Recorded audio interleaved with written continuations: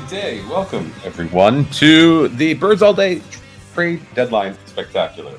My name is Drew Versirs. We are joining you here from beautiful downtown, or outside of downtown Toronto. I don't know.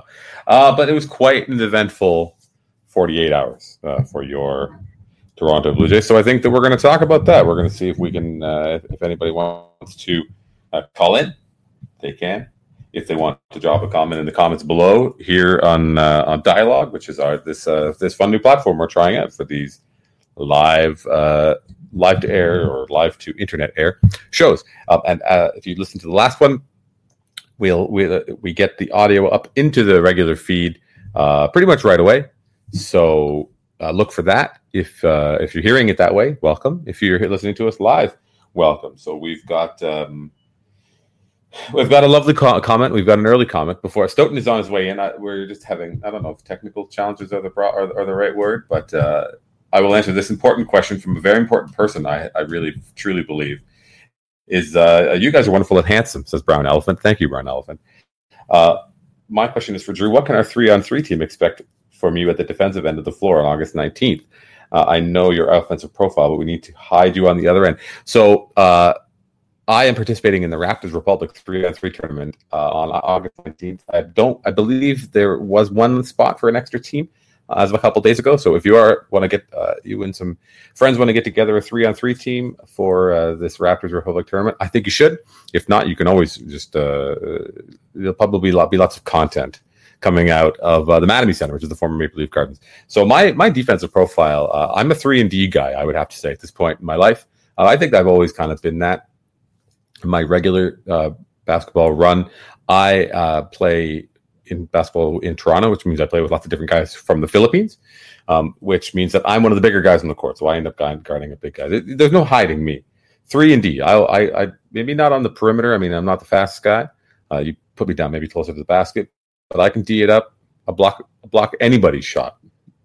I'm a shot changer, rebounds. And then on the offensive side, I'm there to jack those corner threes. I hit it from the top of the key. I pull up in transition. You can't.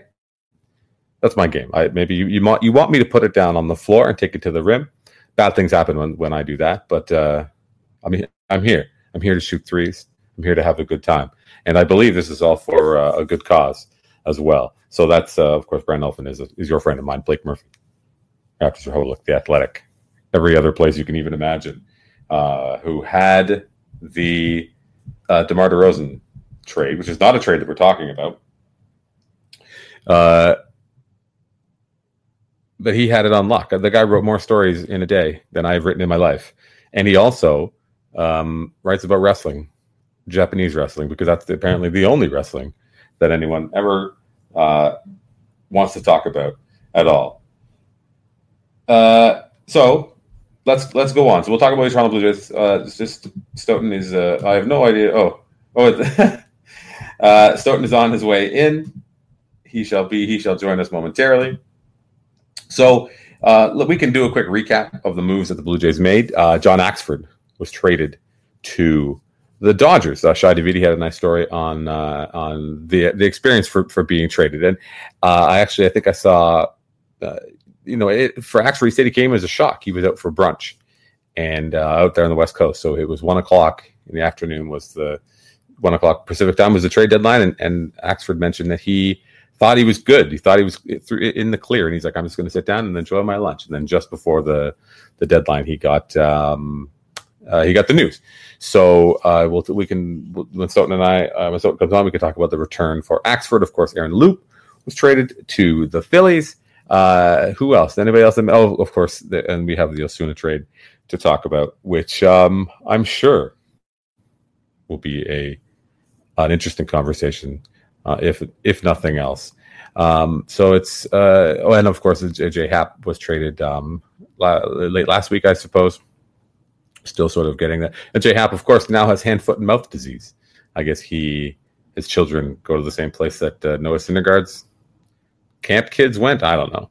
That's messed up. But J Happ did pitch for the Yankees, and he pitched well in his debut. So wish him the best. Wish Aaron Loup. So Aaron Loup is gone.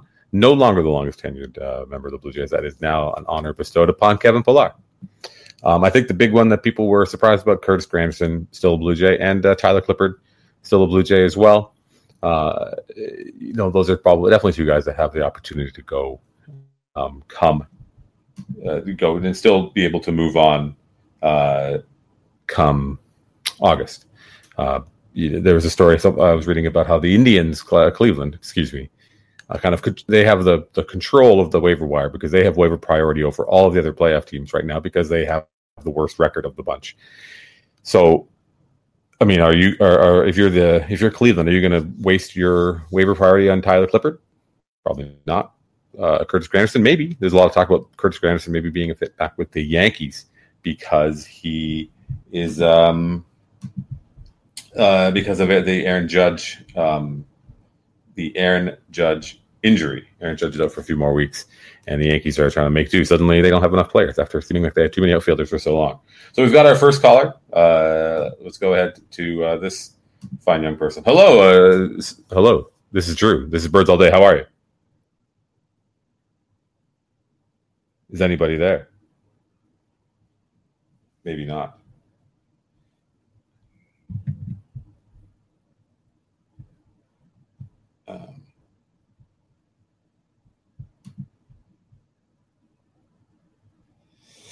So before, I guess this person's not here, or I'm not hearing them. That would be a problem. They're gone now.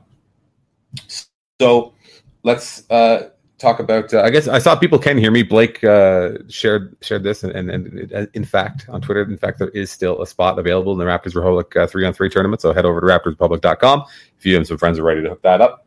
I'm on here, Stoughton. There you go, Stoughton. Stoughton, are you there? Oh, we run into some technical problems. It says on the air, but I don't hear him, and now I see him in the comments.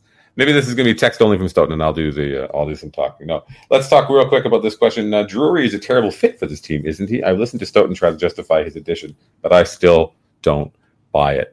I guess the question, the big thing with Brandon Drury, who is of course the main return in the J Happ trade, is what he's been in the big leagues all he's ever going to be.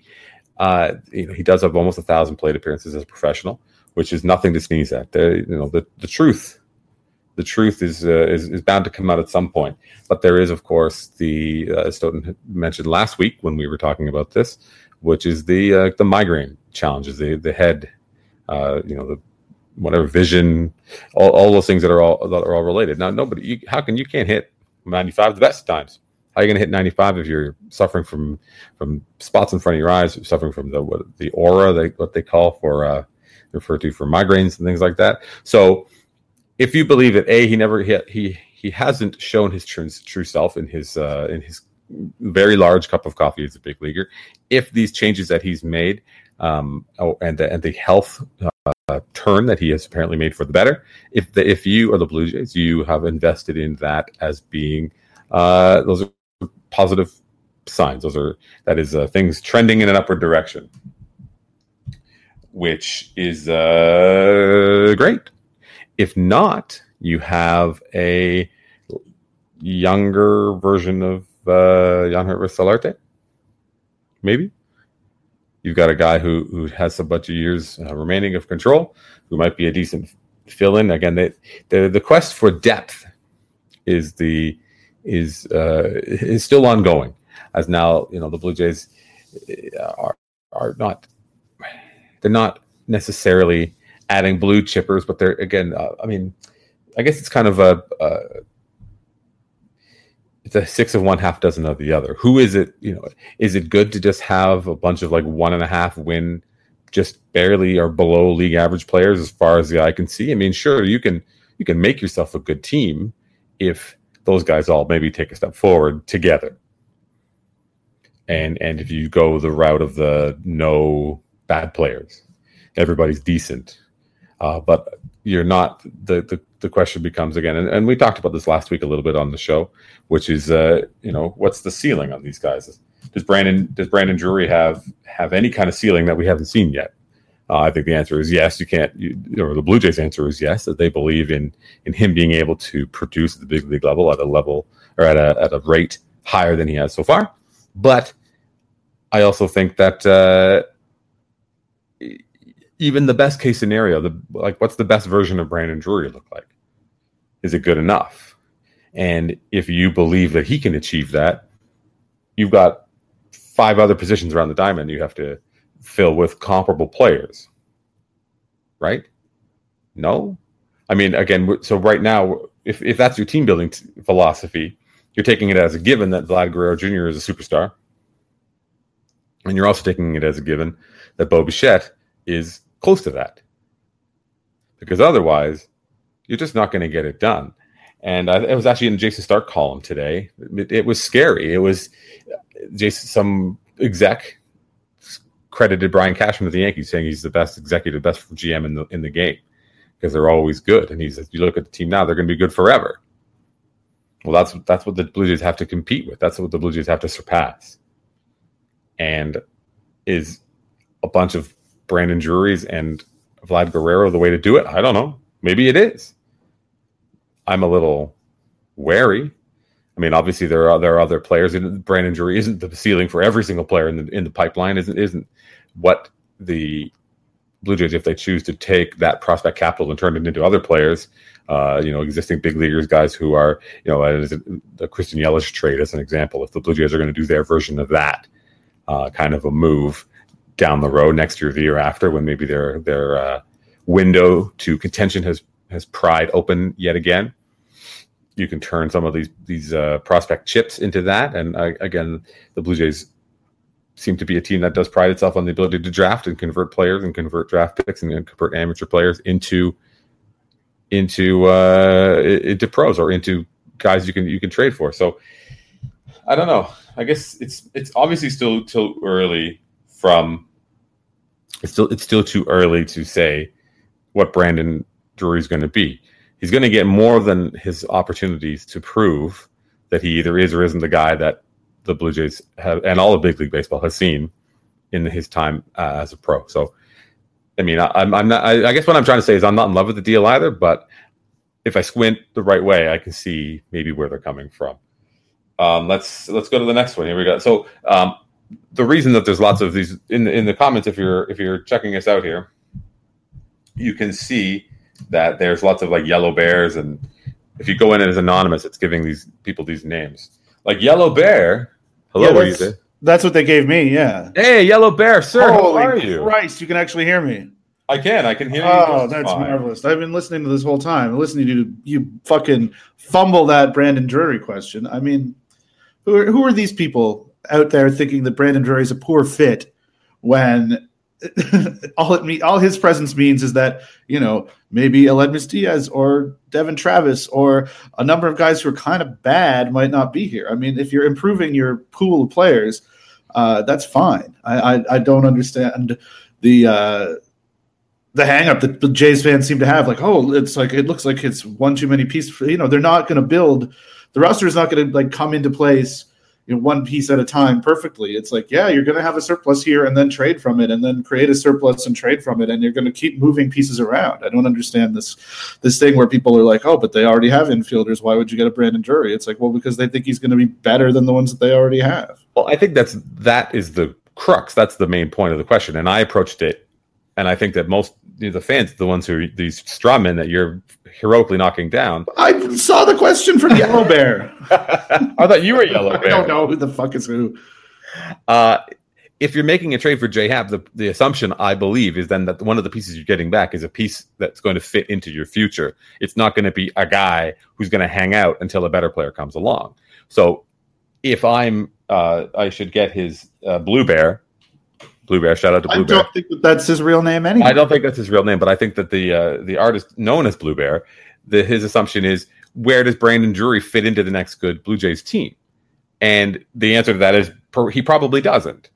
If everything hits its 90th percentile outcome, then he does. Then he's a super utility Marwin Gonzalez. If he's not, then he's just a guy that fills in until, as you try to figure out if Vlad Guerrero can play third base for 1 year, 2 years, 3 years, 0 years. But I think that's the assumption, and I can't fault anybody for that, for seeing you traded our biggest piece. What you're coming back isn't just a filler, hopefully.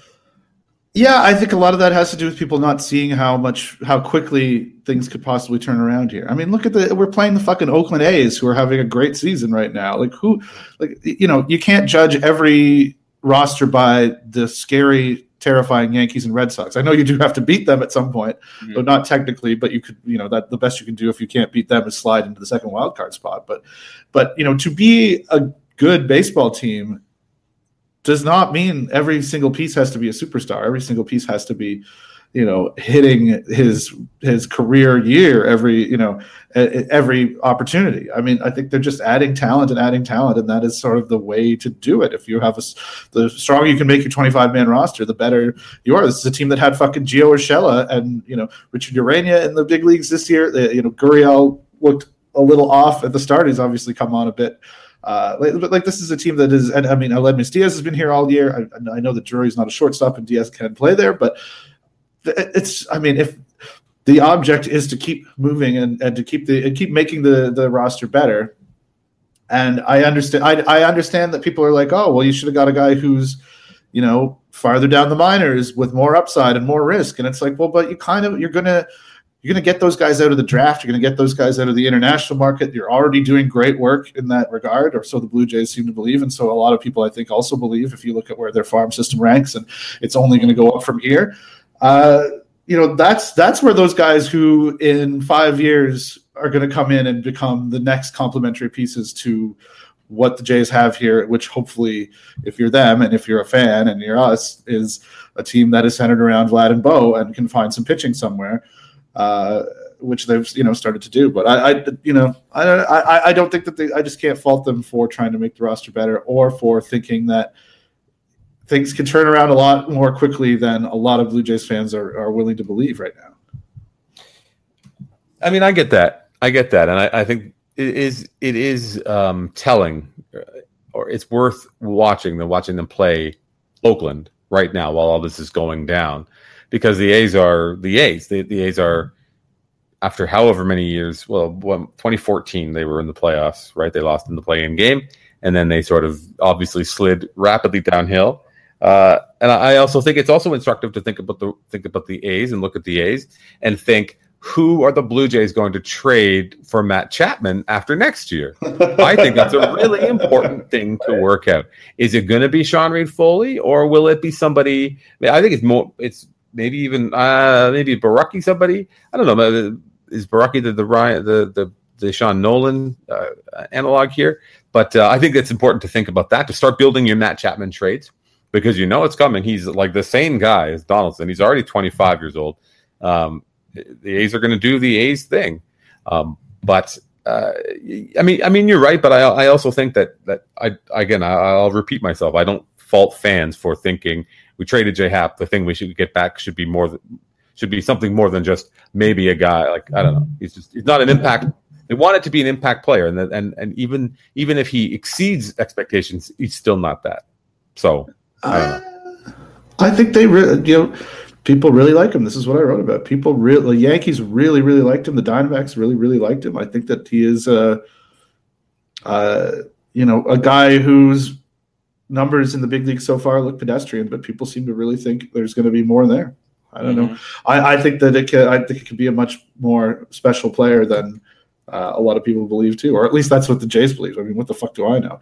But that's what they believe. That's what the Yankees believe. That's why they, and all of the work about that trade, all of the pieces, everything written about that was, it was an overpay for the Yankees. It was something they really didn't want to do. And maybe that's, trying to spin something so that they don't, it doesn't feel like they're the big bad Yankees, or teams want to continue to work with them. Or maybe that's some, for some reason that's a message somebody wants to get across. But I don't know. I think the people were genuinely excited about Drury there, and I think people should be excited here too. I mean, it's so easy to look at, every time he comes to the plate, see like he's hitting 168 or whatever the fuck it is so far this year, but he's been a league average player at the plate in the past for Arizona. I think he's I don't know. I don't want to be like fucking Brandon Drury stan, but it seems silly to me that people are so willing to easily overlook what the team saw there, because they're the ones who are, their fucking jobs are on the line. It seems silly to just be like, oh, what a terrible return for a good piece. I think it's a good piece that they got back. it's okay if you're standing for. Well, he might be bad. He might be bad. I don't fucking know, but I just. We stand. All right. Let's move on. Stan. Right. We'll skip a couple of these. We'll probably come back to them. There's a question about Sean Reid Foley. When is he coming up? I'd have to guess it's probably sooner than later, right? There's nothing. You'd think so, but I mean, they could have called him up right now when they're. I mean, every game's a fucking bullpen game, and they didn't do that. So, yeah, I don't know. Maybe it's a. I mean, he's relatively new to AAA. I don't know that he's necessarily a guy that they want to push to the fast track, right? Like he really struggled in his first taste of AA and got it together this year, and so maybe they're a little wary of too much too soon. Maybe they want to see more of what he can do in AAA. I don't think it's going to be a service time thing for a guy like him, but it wouldn't surprise me if he stayed in Buffalo until the end of August and then came up in September and got some starts, and they just dealt with whatever happens between now and then, the way they've been doing it with these ridiculous bullpen games. So I guess maybe the Sean Reid Foley question sort of leads into. So this is supposed to be a trade deadline show, but I think obviously it's important to talk about the team on the field. So what is the team on the field really trying to accomplish right now? I mean, they're trying to get a good look. That was the talk. Of course, when Drury came over, they told him he was going to play. The Solarte and Granderson and I think Travis and somebody else were told that their playing time will be reduced as the Blue Jays are looking to get as much exposure for Drury as they can. So from a pitching perspective, for example, though, bringing up Sean Reid Foley, starting his clock, or maybe having his brains get blown out at the big league level before he's ready. There has to be a balance between that and also being like, well, if we keep having these terrible outings and these terrible bullpen games, the players that are remaining in our bullpen, the kind of trade chips, the Clippards and whomever else might be back there, we're going to run these guys into the ground. Clippard in particular being the one, presumably the piece that would next be on the move, but and maybe even Ryan Tepera. But like, I guess it's. We're into the cannon fodder part of the season, right? August. These are going to be the true dog days. I mean, it's today's next month. Yeah, we're talking on the 1st, and it's already we're into the dog days. Yeah, yeah. I don't know. I don't know. I wish I had a better answer than that. I think that they are understandably being careful about who they bring up and how they treat the guys who are going to be the future, and don't much care about what happens between the lines right now. I think they obviously have to probably be a little more cognizant of that sometimes, because you don't want it to just turn into a god awful disaster at the big league level and have guys, have a mutiny, have guys, just hating being there, and you got to give them a chance to win, I think, and that's. I think so too. Maybe they do have to bite the bullet on a Reid Foley, but there are bodies down there. Or even last year, they traded for Tom Kohler. They picked up Brett Anderson. I know they were a little bit more into a race, but maybe there are. Were they? Well, right. I mean, well, they weren't fucking 25 games back or whatever the fuck it is. No, right that's now. True. So maybe there's something like that on the horizon. I mean, what did they pick? They picked up Oliver Drake or whoever the fuck that was, and he lasted a year. He was on the roster for a year. They got the guy who's there for like 2 days this week. I mean, that's true. Yeah. I mean, I remember in spring training how much time you and I spent talking about like Taylor Guerreri, guys like that. Yeah. So maybe you see somebody like him, somebody who has got some big league experience and maybe is trying to reestablish value. I mean, so this kind of leads into the next question. So the Jays, obviously they're getting younger and they're trading a lot of the veteran players, but it's still an old team. And I guess they held a big long meeting on Monday night after the A's beat their brains out, and Tulowitzki, who sauntered in from Florida and was part of this big conversation, which is amazing to me. I love it. I can't get enough of this. Sheriff Tulo coming in, pure cop action, telling them all the things that they're doing that's awful, and he's been cooling his heels literally in Florida all year long. But it's a tough balancing act. Now the question becomes, and we have a question that came from Brown Cat, probably not your real name. But, yeah. And he cites Stephen Brunt and then also Jeff Blair and the Sportsnet radio personalities thinking that maybe John Gibbons isn't going to last the summer. John, maybe Gibby isn't gonna finish the season out. Are those two things related? I guess is my question for you. Like, my thing. Okay, no, go ahead. No, I love Brunt. Brunt's obviously, an incredible writer, always a good radio personality. Unfortunately, I have broken my addiction to sports talk radio, so I don't really listen to any of that shit anymore. I used to do it constantly, and it hurt my soul very much. And so now I just don't do it. I feel I'm out of the loop on stuff like this a little bit, but so be it. But I mean, I don't know, like, is Beeston? Does Beeston even know that? I mean, where is this coming from? Like, does Brunt have the relationships with this front office that he could know a thing like that the way that he did with the previous one? I'm not sure. I don't doubt that, they would be deferential to him and that he is very talented at being able to do his job and get stuff like that. But to me, I'm like, I wonder where that's coming from. And I also think, sure, maybe. I mean, I think we've talked a lot on this podcast about how it seems like a change just for the sake of change even is perhaps in the cards, and how it just sort of feels like the time has come since the roster is changing, that the front office has the opportunity to make that change. But how much it has to do with all that other stuff,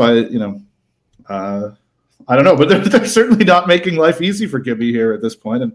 And you feel maybe there's some contentiousness between the two, the front office and Gibbons. And we felt that, I think, for a bit this season, that we hadn't really felt for most of the tenure here. It's been pretty amicable, despite the fact that Gibbons was Anthopoulos' guy. And, it could really devolve into a goddamn mess if they don't give him somebody to pitch, and just a reason to feel like there's for getting up in the goddamn morning and thinking you could actually win a game. Like, I mean, you could, at the risk of getting, like, you could think about it like a fucking video game where you're like, okay, yeah, we're focusing on the kids and stuff. And I don't think that the Blue Jays front office does do this, but I think fans can very much be like, oh, who gives a fuck about what's going on at the big league level? But no, I think those guys need a purpose, and I think those guys need to not be just completely left hung out to dry in terms of what this pitching stuff is a little weird, is what I'm saying, I guess, which I guess we all know. I agree. I think that given the remaining veterans and what they are potentially, playing for, the Smokes and obviously Russell Martin and anyone who's looking ahead, Granderson, looking to their next contract or what's going to happen, we're left in the game. I just think that firing Gibbons isn't going to do anything, obviously, and if it's an issue of like, I don't think that John Gibbons has been. My impression from the very much on the outside is not that he is hard-headedly playing the veterans in front of the kids, and it's not that people aren't going to get their chance. Not trying to get fucking John Buck his 20th home run. Yeah, there's no John Buck 20th home run for us to look ahead to. Maybe there's a Tyler Clippard. Maybe we'll have to dig into his games finished type of numbers if there's somebody like that, or anyone else who might be getting run into the ground. But one thing that I am kind of holding in the back of my head as I say this is John Gibbons is very popular with the fans. The smart fans, that's right. So with a certain segment of the fans, a subsection of the fans, John Gibbons is very popular. Another section of the fans they don't like him. So I think they can overplay the we got to do right by John Gibbons card, because I don't think it really matters in the end. He's just a manager. Though I would say this about that, is that I think many of the fans who don't particularly like Gibbons probably also don't like Atkins and Shapiro. And if they saw an opportunity to hate on the front office for trying to make Gibbons a scapegoat, they would probably take that too, and would be happy to pretend they loved Gibbons all along and that he's been done wrong by, because that's just how people are sometimes. I guess the question becomes, where is the risk? And wherever there is risk, the Jays front office, in my opinion, has shown that they are happy to run in the complete other direction. If there's any risk associated with firing John Gibbons, they won't do it. They are risk adverse. This is what we've seen. Okay, now this is the big question. What we've seen at this trade deadline with the pieces that they had and what they had in place. Have the Blue Jays front office of Shapiro and Atkins done anything to change the perception of them coming in, that they were risk adverse to a fault and that they are unwilling to stick their necks out and do anything other than like the super safest move? And that's why they've never won anything. I mean, maybe that's a bit of that's maybe not fair, but I'm having a hard time not thinking that. I don't know what that would look like, the alternative. But like Brandon Drury is such a low risk, low reward piece to come back in a J Happ trade that it has confirmation biased me into being angry, frankly. I don't think that they view him as low reward. I think that's really the thing, right? I think that they think that there is more there. I think that they really like. But there's a difference between no reward and low reward. Well, and I think, but that's a thing. I mean, that's a thing that you get sort of seduced in a rebuild by potential and by upside. And, you need to make things work. You need big league players. You need 2-win players. You need a lot of them. I mean, you need big league players, but if you want to play the game, you have to do it like they do in the big leagues, which is not slap the ball the other way and try to string a bunch of singles together. It's swing for the fucking fences and hit a home run. And Brandon Drury, God bless him, is not going to look like a home run. I'm sorry. And so I can't help but wonder that it's so risk adverse and it's so chicken shit and it has such a low likelihood of such a limited payoff that it's now I made myself angry. I've talked myself, kicked myself into anger. This is dumb. This is terrible. I mean, you won't be so angry when I just see Red Dog's question: are players who recently corrected vision problems the new market efficiency? No, because fucking Kendrys, once he took his glasses off, got better. That was there's a great piece, Caitlin McGrath, my colleague at The Athletic, who often edits things or did more before she was moved to the beat, has done wonders for making me not sorry, I'm just laughing at your response to the Yellow Lion as well. The Yellow Lion, obviously Rob Irecan, Yellow Lion. But anyway, she had a great piece about that. But look, I think people are not appreciating how fast things could potentially change here, and I think that's where they're shooting their shot, right? I mean, I think that they are not, and perhaps they seem risk averse because they don't know that they have 4 or 5 years to, really collect a bunch of, potential, big potential upside guys in low A right now, and hope for them to every year keep knocking down the wall and keep avoiding failure to the point where in 3-4 years they're going to be something. I mean, that's going to be where Guerrero and Bichette are going to start to get expensive a bit. And and this is something that I remember I talked about certainly a lot during the JP Ricciardi years, was just you have to kind of think it through the prism of their own job security too. Like, do these guys feel that they have 4 years to put a winner back on the field? I don't know. So maybe that's part of it too. But I say this a lot, and I know it's putting a lot on Guerrero. I know it's putting a lot, especially on Bichette and guys who are maybe not as ready as Guerrero, because he's not going to be able to do it himself. But I really do think that it can come fast for this team, and it may not work. Guys may not pan out. Enough guys might not pan out in the way that you want them to, that it's going to make them competitive with the Yankees and the Red Sox. But to me, it seems like they have a real opportunity in the next couple of years to become an actual competitive team. And so to me, I understand why the front office would be looking at guys who can be contributors in 2019, 2021, as opposed to guys who will by 2021 maybe be getting their first taste in the big leagues, but probably are going to start that year in AAA, AA, wherever it is. I mean, I understand that it's tough if you can get that kind of talent back, but also that's another thing too. If you look around at the trades that were being made this year, I mean, there wasn't a Gleyber Torres moved. I mean, Mejia went from in the Brad Hand trade, which is, had the Jays not had a tarnished closer to trade, they could have got some big talent back there, more so than they did. But that's an interesting play as well, and I think a great upside play in Ken Giles, a guy who can be used better and can produce better and can perhaps help them get back to recoup some of the value lost by Osuna's situation turning into the fucking disaster that it did.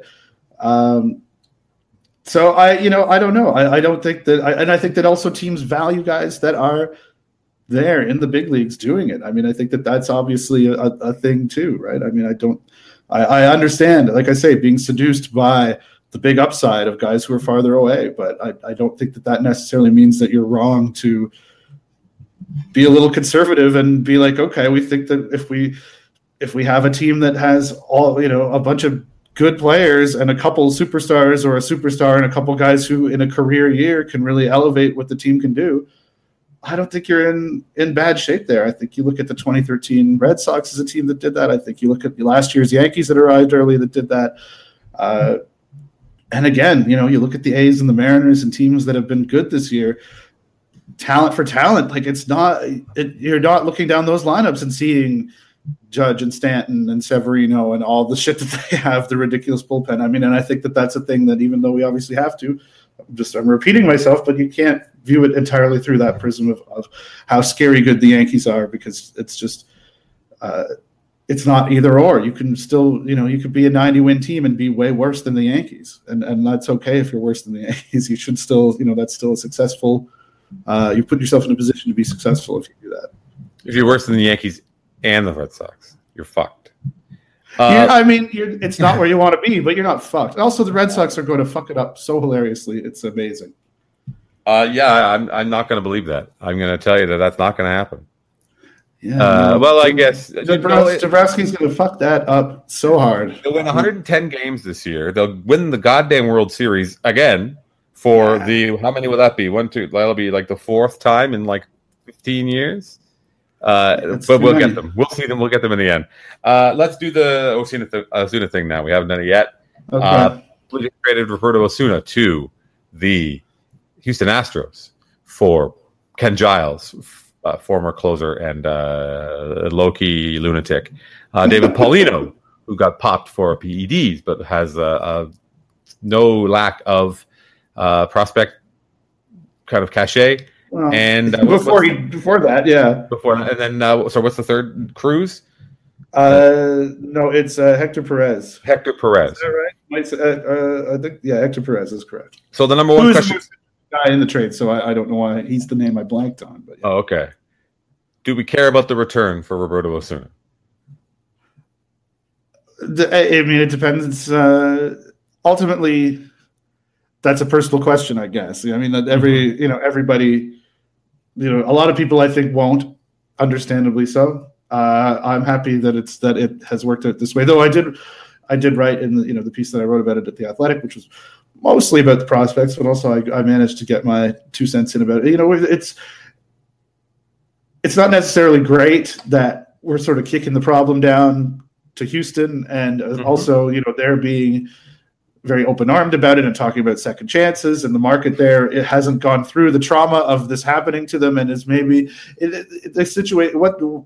Osuna has been done a favor a little bit in that it's going to be easier for this to fade into the background for him, which I don't think is the outcome that we should necessarily be cheering for. But at the same time, nobody wanted to have to, or a lot of people didn't want to have to cheer for him. Nobody should have wanted to have to put people through even the opportunity to think about whether they can cheer for him, or to have to turn their back on a team that they love because they've done something so egregious that they can't be there. I mean, there was so much potential for bad. There was potential for a Josh Hader moment with him getting a goddamn standing ovation coming into the game, which would have been a black eye, and another whole rigmarole conversation with the brand and conversation with people and conversation about a subject that we're probably in the long run better off talking about rather than shuffling it off down to Houston. So, I mean, I don't know if you can look at it just as a straight up win because, oh, thank God he got away. They made it go away.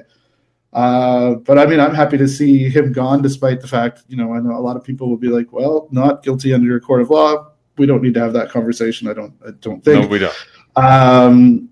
Personally, I am. If other people aren't, that's on them. But also, I think that the Blue Jays have managed to make it at least look passively like a baseball trade. I mean, I think they got a lot more value out of it than I thought they wouldn't trade him because they wouldn't get anywhere close to this kind of value for him. I thought that they would probably, hold their noses and keep him just because they couldn't get this much value. And the fact that they did, even though it's not what you would have got last winter, it's not what you would have got had this not happened.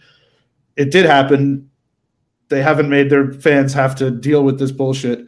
And they got a couple really interesting arms. One who, is slotting into, is damn near a top 10 prospect in their system, which is maybe a top 5 system, probably is a top 5 system at this point, which is not nothing. And Ken Giles, who is a guy who, has years of control left, paid really well, is going to be, if they don't do anything next season, which, I think is maybe a little or too early for anybody to expect, could come back and have a really great year and could be an enormous trade chip for them again, which will allow them to add more value to the organization, which obviously is not the prism through which that it's most important to view that trade. But I think that has made it just, I think they threaded a needle in a really interesting way. And so I kind of reserve, I don't want to commend them too much because, it's such a perfect mixture of, looking like doing the right thing, looking like they got enough value back that you can't read, whether they, where their morals really were or what they really thought about it. But that's okay. I mean, I think that they've done really well there. And Giles, as I mentioned on Twitter today, as Keith Law mentioned in his piece, it's all non-save situations where he's been terrible. In save situations, he's been outstanding this year.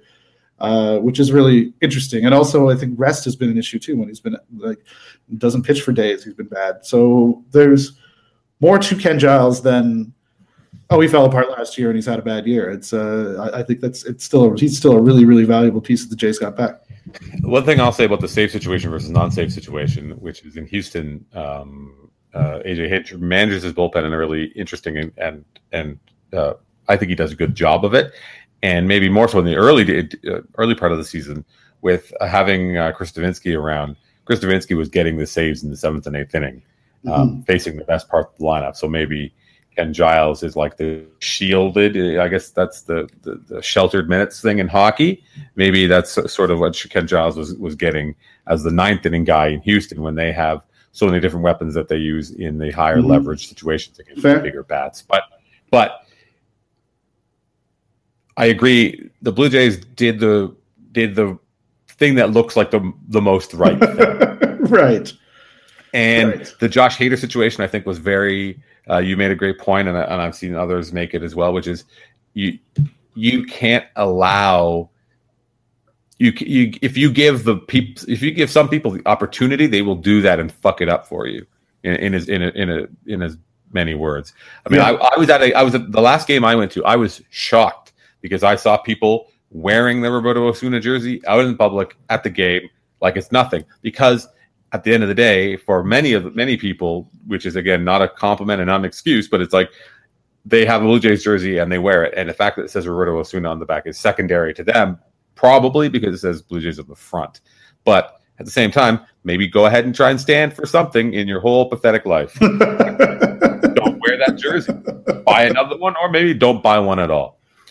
Somebody else said, might have been Dave Burrows, a guest of the show last week, when so one of the reports that was out was that the Blue Jays had decided back in May or whenever it was that that was it, and Osuna was done as a Blue Jay. But then, if you recall, Arth Atkins came out and said Roberto Osuna will be our closer on August 5th. He said that he'll be back, and it was received poorly. which I think maybe then it was Roberto Osuna was never going to play for the Blue Jays again, especially after we said that he was, and people were mad. So again, you don't want to go fall over yourself giving them credit for threading the needle. They did the minimum, I think, in terms of not having a horrific PR situation on their hands. They managed a difficult situation as cynically as they can. The return. I mean, if you want to agree with Burrows, sure. I guess that's not what I read that. Why did he say it then? So either he said it, meaning it, or he was just up there fucking lying to try to maintain a shred of trade value for a player that you've already decided you don't want to be a part of your organization. So which fucking one was it? Are you lying to try to maximize the return on this guy that if you talked about values and they throw the word values around like it means nothing, if it means nothing, fine, but just then own it. But or was it you read the room and were like, this is not going to work for us or our fans, so we made the decision then, not at the beginning when we saw the reaction to it. I would like to know which one it is, because you can't come out and say he's going to be back when you have meanwhile have internally said he's not going to be back. The return in terms of the players is surprising from a baseball perspective, and the number one reason I think that it was because there's no video. If there was video of the incident, that I don't think that very few of these things happen like they have. I really believe that, and it's stupid, and it goes. All it is another example of people refusing to believe victims, refusing to believe women, where this woman presses charges and the police follow up. The police charge him. He spends the night in jail. And according to Jeff Passan, the cops are still talking about the evidence of the photography, but there's no video. So that gives Houston an out, and they took it. They talked about having a zero, what was the zero tolerance policy, but also second chances. So Houston has a chance to make their team better, so they did. And they're going to ride out the bad PR and ride out the shittiness, the shitty aspect of it, because they on the world and how quickly we'll forget many things. I'm sure that there are, for every Cubs fan that felt uneasy and still feels uneasy about the Aroldis Chapman playing for their team, there are hundreds who will never forget the World Series but won't remember any of those other details. So I don't know. I'm okay. So I hope everyone enjoyed the call and show. Unfortunately, it seems as though we got cut off right kind of pretty much at the end. Ignorantly, or in our ignorance, we went on for a good 15 more minutes, Stoughton and I, talking about a variety of things. Maybe you will hear them another time. Maybe we will resuscitate those ideas that we will have forgotten before we even finish uploading the rest of the podcast. So, I don't know. And we got talking. I was in the middle of a fiery rant, as it turns out, about the Osuna return and about the Blue Jays sort of cynical handling and doing the right thing because it was easy for them to do so. But I guess if we want to just talk about the baseball side of it, I mean, well, maybe no. Sorry. Well, I want to talk about how you were going to give credit to Dave Burrows too much, which is absurd, obviously. Because as I said at the time on the show, which was not recorded, was that,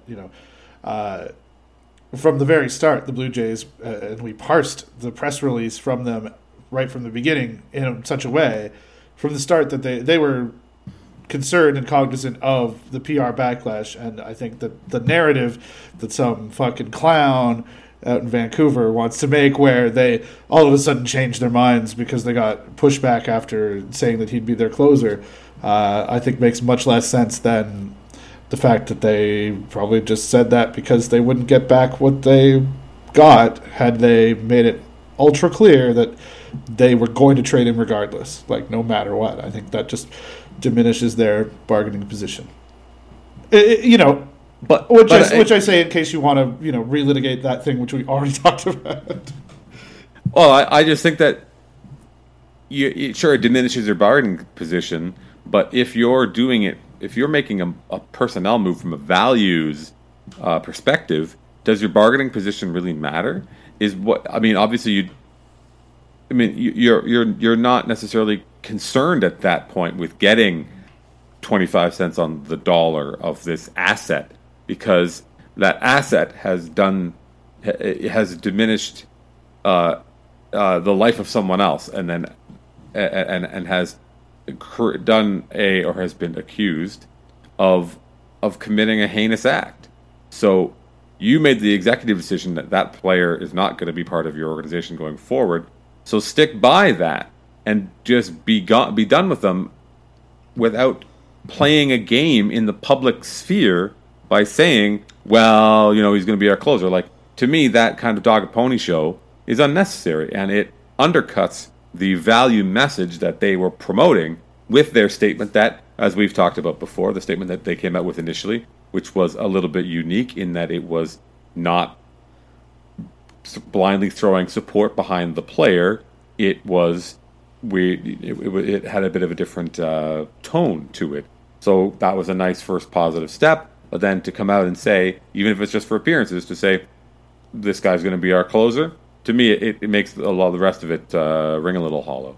And while it may have benefited, and as at the end of the segment before, you can hear me starting to get into it, which is to say that both the Blue Jays and the Astros had the opportunity to do this.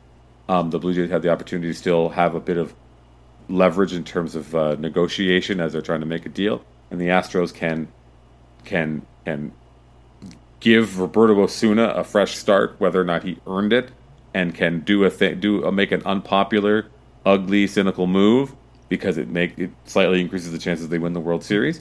As I said before, because there's no video, and I think if there was a video that had leaked, or if there was a video that was publicly out there, and people had seen it, people had seen the extent of the violence and seen the after effects and the damage done by that violence, then all of this would be very different. I really truly believe that, and it's sad. It's sad that it has to be that way, but I 100% believe it. Yeah. I mean, assuming, yeah.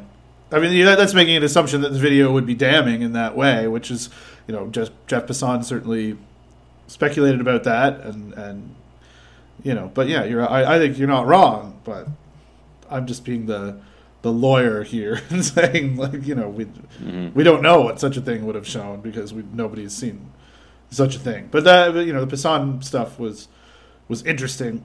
I saw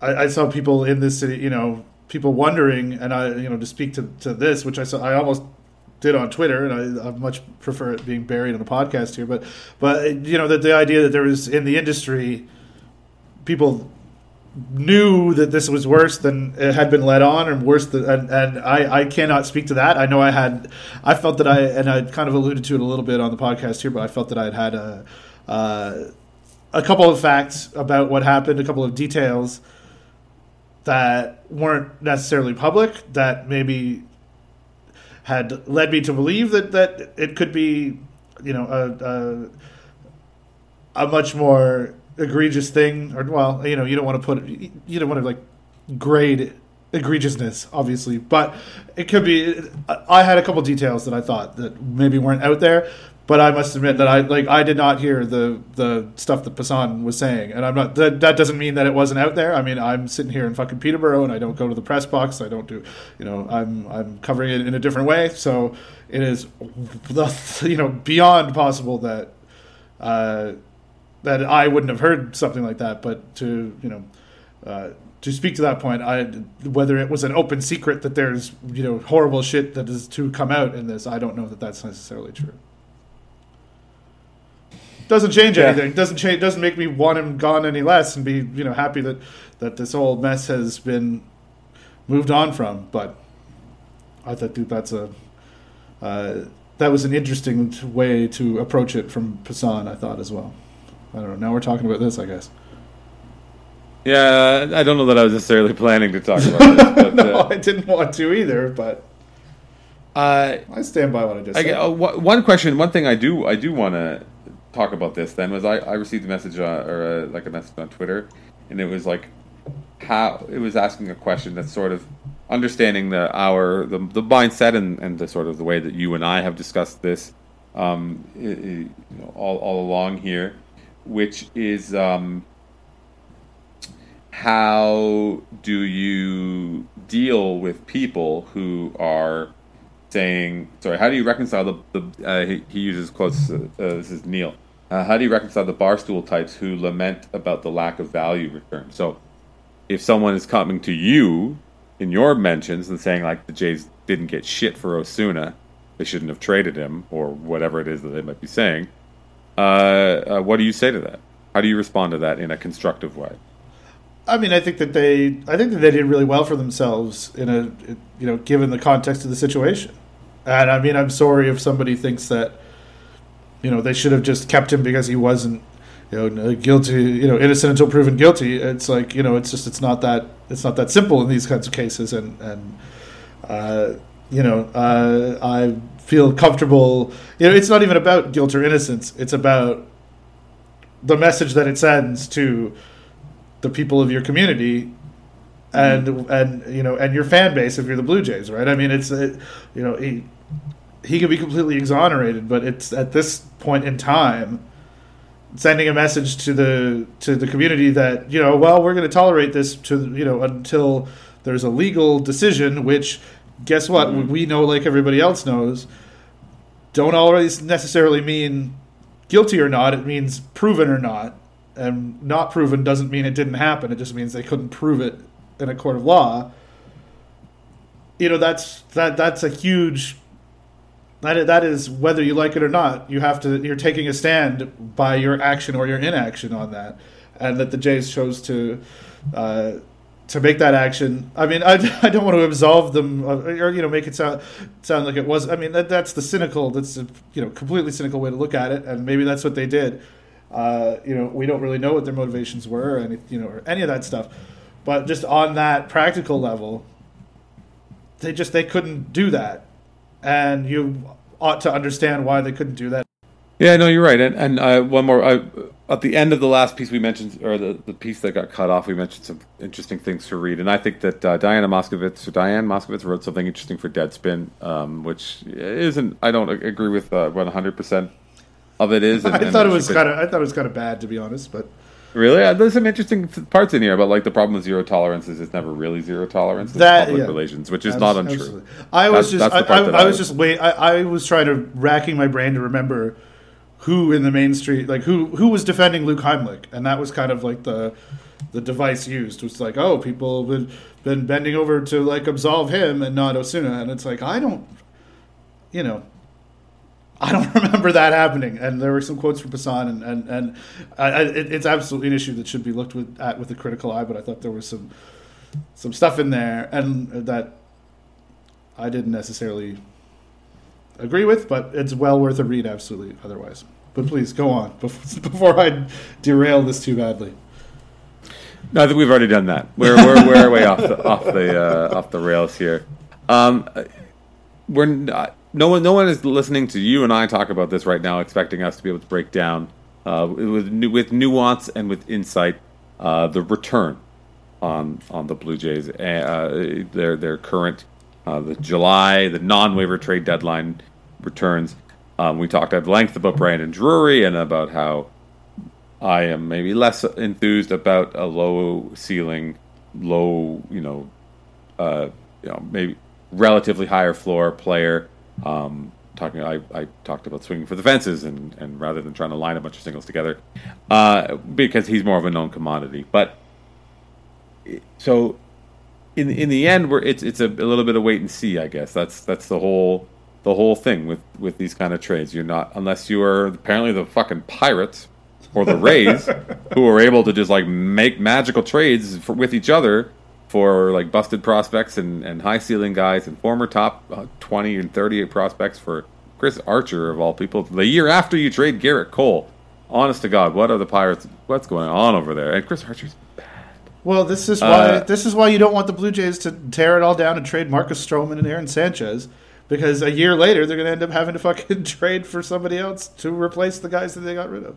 Because as we all know, Vlad is going to lead them to the promised land 20 straight years.